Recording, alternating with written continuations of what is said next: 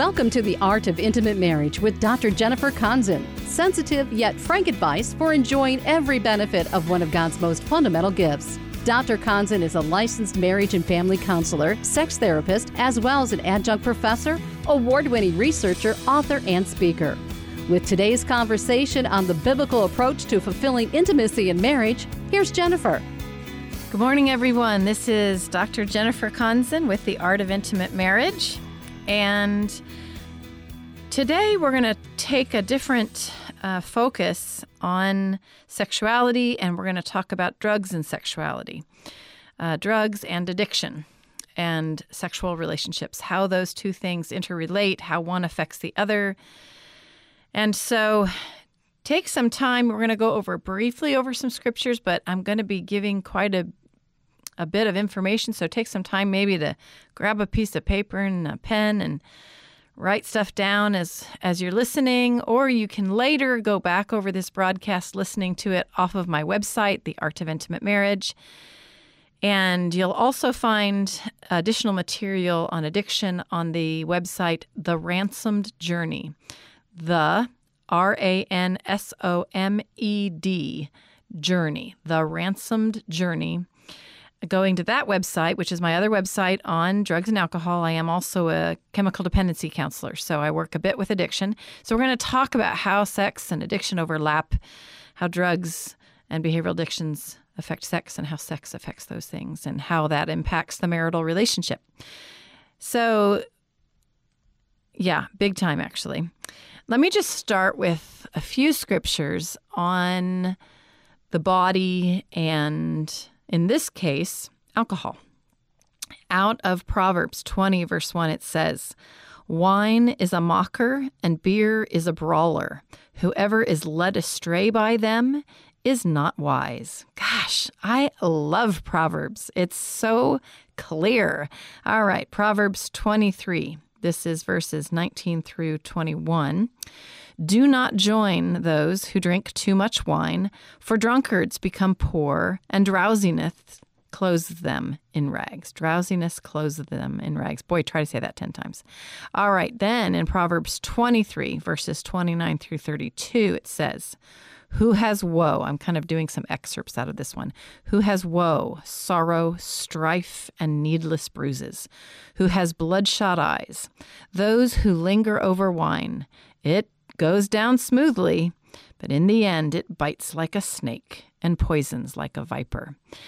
And it's interesting when you look at these scriptures because they show a lot about the impact of substances on the body, on the person, that it causes brawling, that it causes someone to not be wise, that it causes them to be drowsy and to not accomplish things.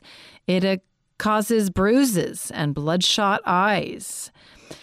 So our bodies are affected by the use of substances. Well, what that means is the use of substances also affect our sexuality.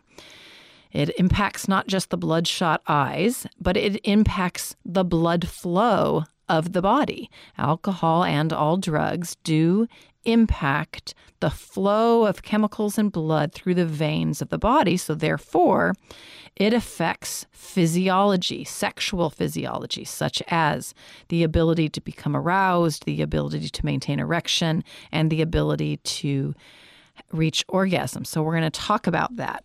How does drugs and alcohol affect sexuality? I'm not going to hit so much today on behavioral addictions, but they also have an impact. And then what we definitely know is that sexuality, when it is not in God's plan, also affects the body. So we know out of Corinthians, Paul says, the body is not made for sexual immorality. So when we engage in things sexually that are not in God's plan, that are immoral, it impacts this body that God created. And God created the body in such a way that it was not meant for those things. So the body is not meant for illicit substances. It's not meant for the overuse of alcohol or any other substance. The body is not meant for sexual immorality. So God did create our bodies, and He does have directions on how we're supposed to use our bodies. So what I'm going to talk about today is what are some of the impacts on the body and on the marital relationship and on the sexual relationship when drugs become involved. And then what are some of the reasons people use drugs? Because often substances are used to aid sexuality. So we're going to talk about that. Next, just so that you know, this is part one. Part two, we're going to talk about how to work through that as a couple. What kind of treatment can be helpful? So let's start with what are some of the addictions. So definitely there's behavioral addictions such as gambling and shopping. There are the sexual addiction would be considered a behavioral addiction. Of course, it involves the body, very much so. Food addiction. And then, of course, you have the classic drugs and alcohol. Like I said, I'm not going to go into all of these, but all of these have an impact on the marital relationship. So you may be listening and your spouse doesn't have a background in drugs and alcohol, but they have a background in other forms of addiction. This broadcast will apply to you as well in much of the material we're going to cover. Or this may be your experience. You have a background in addictions. So a lot of what we're going to discuss will cover not only your personal recovery, your partner's recovery, but it will also cover how it impacts you guys as a married couple. There are also different sexual dysfunctions, physical sexual dysfunctions that are affected by addiction. So those would be erectile dysfunction. So erectile functioning, the ability to reach orgasm, levels of desire, meaning libido, urge, interest in sex that's affected by drugs, or problems with that cause drug use. Premature and delayed ejaculation are involved, either in causing people to use or they are a result of use. And then sexual pain is definitely a result of the use, but sometimes because of sexual pain, people will involve themselves in drug use. So sexual dysfunction and the dysfunction, the use of substances overlap quite a bit. I have a number of couples that come into my office that are dealing with both addiction and sexual dysfunctions or sexual problems. So how does somebody go about figuring out if there is a problem there? So as a therapist, I would call this assessment. But how do you figure out if there's a problem? Well, you have to look at the background of use.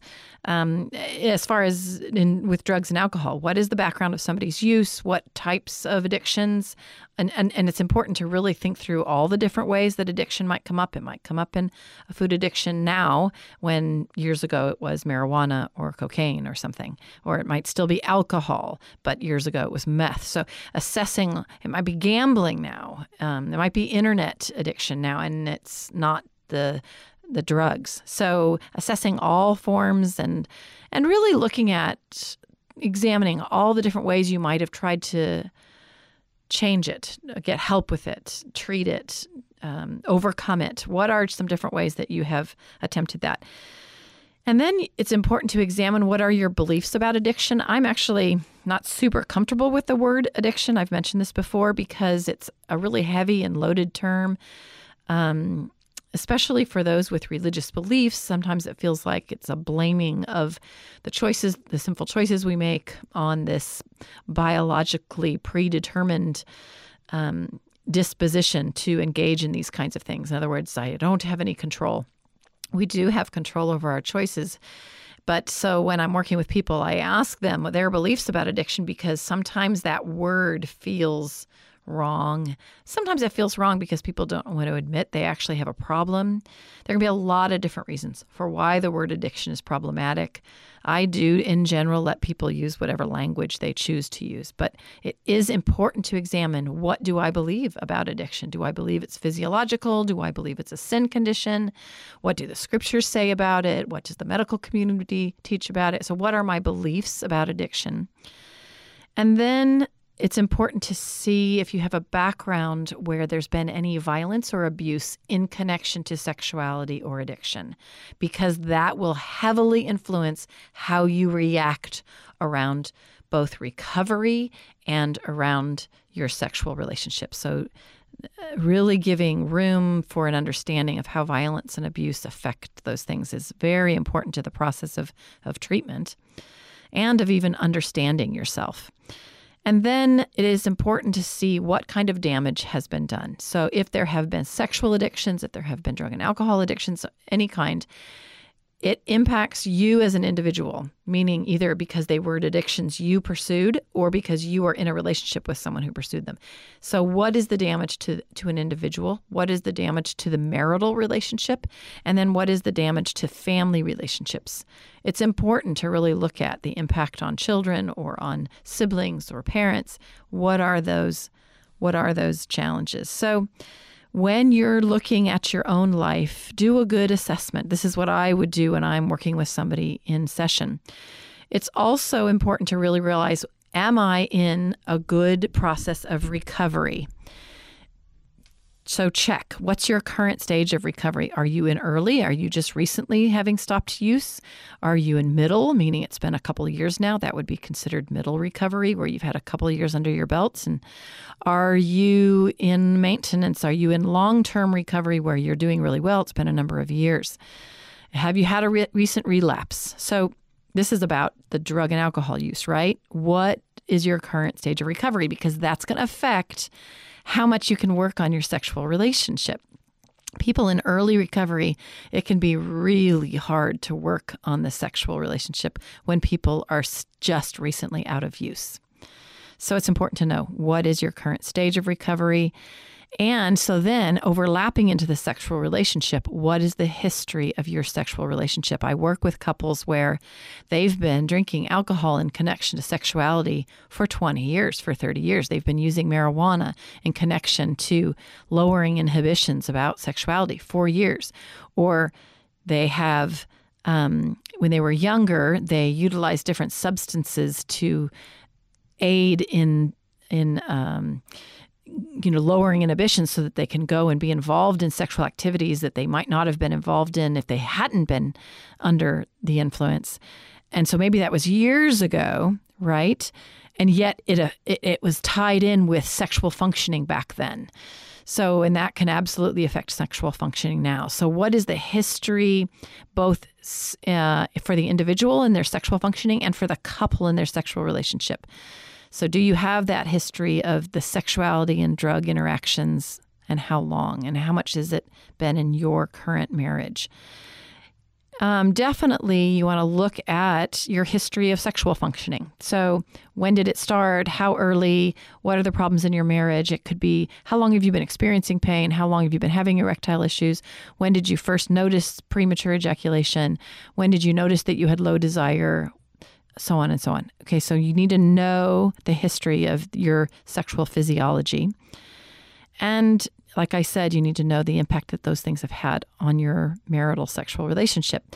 The other thing that's super important to both of these things is that people get triggered and end up relapsing. And it's important to recognize triggers. If you're not in good recovery treatment, it's vital that you get in it so that you can start recognizing triggers to use. All right. Why is that important to how it affects sexuality? Because sexual issues in marriage can, in and of themselves, be a trigger for use. When there are problems in the sexual relationship, people will often turn to substances to deal with those problems. Also, if you have any kind of a trauma background, so this is if you're involved, if you have ever been in someone that has been sexually abused or sexually traumatized in any way, molestation or rape, any of those, you could get triggered while engaging sexually, which then leads to a relapse with drugs and alcohol. So what are your triggers? What triggers you about your sexual trauma, and what triggers you to use? It's important to explore those things. I'm exposing a lot today, and I want to encourage you, if it's bringing up a lot for you right now, seek some help, either help from your minister, help from a close friend, professional help. Seek some help. This is definitely I think this whole series of broadcasts is somewhat on the heavier side, but this definitely goes into it quite a bit today. So get whatever support you need. Before we go on in the rest of today's broadcast, which is to cover really understanding how sex and addiction overlap, I want to encourage you. It might bring up questions. You might have some more learning that you want to engage in. You can go on my website, The Art of Intimate Marriage, and there are a lot of resources there. The previous broadcasts are on there, actually needing to be updated right now. There's a blog on there. There's a link to 2 different books that are now out. The Art of Intimate Marriage and Redeemed Sexuality is out on Amazon. That's a book for singles, teens, and students and parents on sexuality. So you can go and you can read more. You can listen to more. Also, if this is helpful to you, we really want to let you know this is a listener-supported ministry. We would love to continue staying here in San Diego. We would also like to expand this to other days of the week and other cities. We could use your financial support, so consider going on the website, The Art of Intimate Marriage. You'll find a link there to send in your support. And also, if you have questions for me directly, you can send them to me, jenniferkonzen@yahoo.com. My name, Jennifer, Konzen, at yahoo.com. Go ahead and send those in. So, all right, today, again, we're talking about sexuality and addiction. And somewhat what helps is really understanding that drugs and alcohol and the overlapping of them start somewhere, and understanding what's the cause, what's the background. Often we can't figure out exact cause, but looking at the background can help someone understand their process of working through it individually and as a couple. So one of the things to check is, what did happen first? Did someone first start having sexual dysfunction issues and then they started using drugs? Or did the use of drugs and alcohol in some way begin causing sexual problems? So figuring out that's kind of what I call the chicken or the egg can be helpful. It doesn't fix things, but it can help understand the issues. But the reality is this can be further complicated by when the use is based on prescription medication. So if somebody has had to use prescription medication due to pain or other issues, then it can be particularly hard for individuals who are trying to also deal with either that use became an addiction or how it impacted their sexuality. I had somebody who was concerned about their use of prescription medication, and so they went and got further care for sexuality because the use of the medication was causing sexual problems, and then the sexual problems created more pain in their back, which caused them to want to use more of the drug. So it becomes particularly complicated when somebody their use is also involving their physical health overlapping into medical prescriptions. So just be aware. There can be a lot of different backgrounds that are creating some of the issues. Let me just give you some facts. So let's look first at some of the sexual dysfunctions and some of the things we know from research. So erectile dysfunction. What we do know from one research study shows that about 20% of substance abusers, meaning those who engage in either drugs and alcohol, experience erectile dysfunction. Again, which one started first? This is much higher than the general population. 37% of substance abuse users experienced premature ejaculation. I don't have the numbers here on low desire, but it's super high. And what happens is, for some, the only time they feel like they can perform is under the influence of those drugs. So I'm going to go into some more facts, but this is what happens with arousal, in particular with drugs, is that for some people, they'll utilize drugs because they last longer, their erection lasts longer, and they feel like they can have more orgasms. So there are women who will utilize alcohol because it lowers their inhibitions and it ups their their ability to feel aroused. And so it helps their ability to reach orgasm. Men will sometimes use substances like alcohol or other substances so that they last longer, that they don't ejaculate as soon. Of course, the problem with that is that then it causes problems with having orgasm, with then reaching orgasm. So sometimes people will want to maintain sexual intensity. This is when somebody has a background in mixing drugs, mixing, say, cocaine and meth with alcohol, so uppers with downers. And that whole ability to increase sexual intensity can be someone's background with drugs and alcohol and sexuality. Yes, certain types of drugs increase the rigidity of the penis. And so people will use cocaine, they'll use meth, they'll use heroin. Heroin specifically does increase the rigidity of the penis.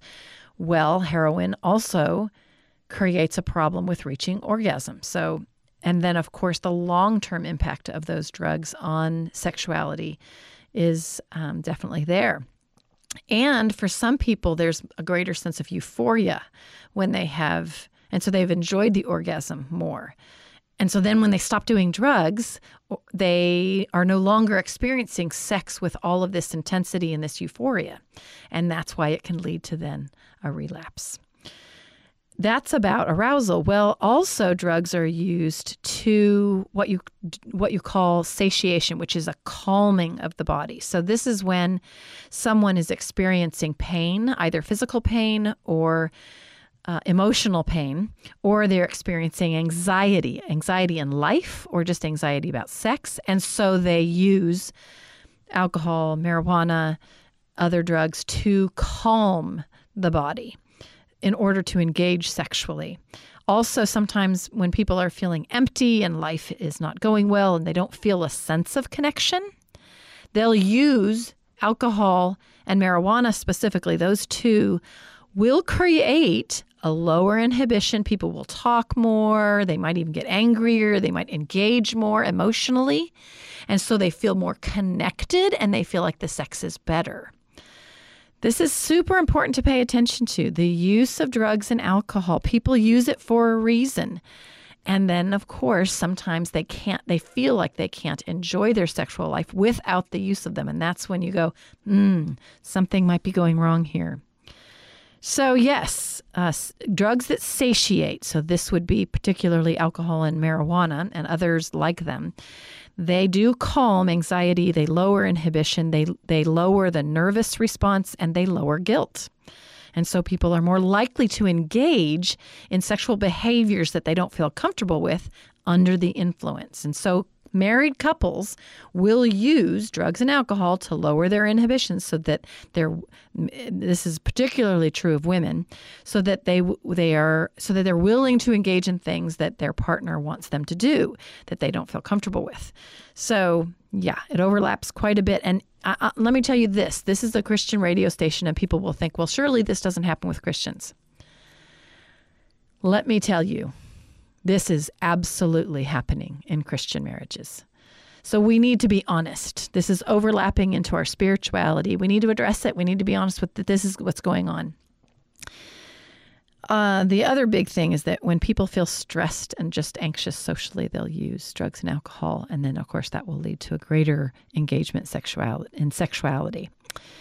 You know, people use mood-altering substances and mood-altering behaviors in order to have that engagement. In other words, if they've got a background in, say, seeing movies or seeing pornography or in reading romance novels and or in fantasizing just in their mind, they want to reenact those. If you have a background in doing that, people will often associate that with the use of substances.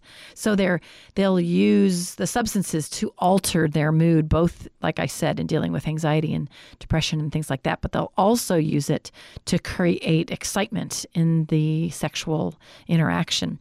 They'll use mood-altering substances to actually treat the sexual dysfunction. So when men are experiencing erectile difficulties, they'll start using, they'll use pornography and masturbation to see, is my penis still working correctly? And so that's when it, of course, crosses into sexual addictions. So people will use both behavioral and substance addictions to deal with sexual dysfunction.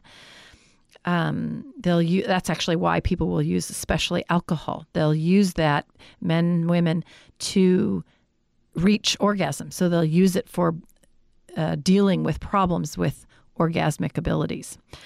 So these things overlap in therapy. We would call these co-occurring disorders. That's when you have both a substance and a sexual dysfunction disorders. That term is used for any kind of when there's two different disorders. Particularly when the addictions overlap, this is challenging. When there's both sexual addiction and drug and alcohol addiction, these things, they overlap. They're concurrent. They happen at the same time. So for you listening, I've just kind of exposed some of the problems that could be happening because either of your background or currently in your sexual relationship. I encourage you to listen to part 2. There might even be a part 3 as we cover these issues. This is Dr. Jennifer Konzen with The Art of Intimate Marriage. Thank you for joining us for The Art of Intimate Marriage. Now, let's be real. This is not a typical radio program, and we know it generates questions. If you have one you'd like Dr. Konzen to address here on air, email her at jenniferkonzen@yahoo.com. Konzen is spelled Konzen. jenniferkonzen@yahoo.com. We hope today's program was beneficial to you, and if you agree this unique voice should be on the air, your donations will help keep it there. To give or to get more information about the ministry, Dr. Konzen's Center for Sexuality in San Diego, or to get more resources for improving intimacy in marriage, visit us on the web at theartofintimatemarriage.com. And for more on experiencing the marriage God designed, join us this same time next week for The Art of Intimate Marriage.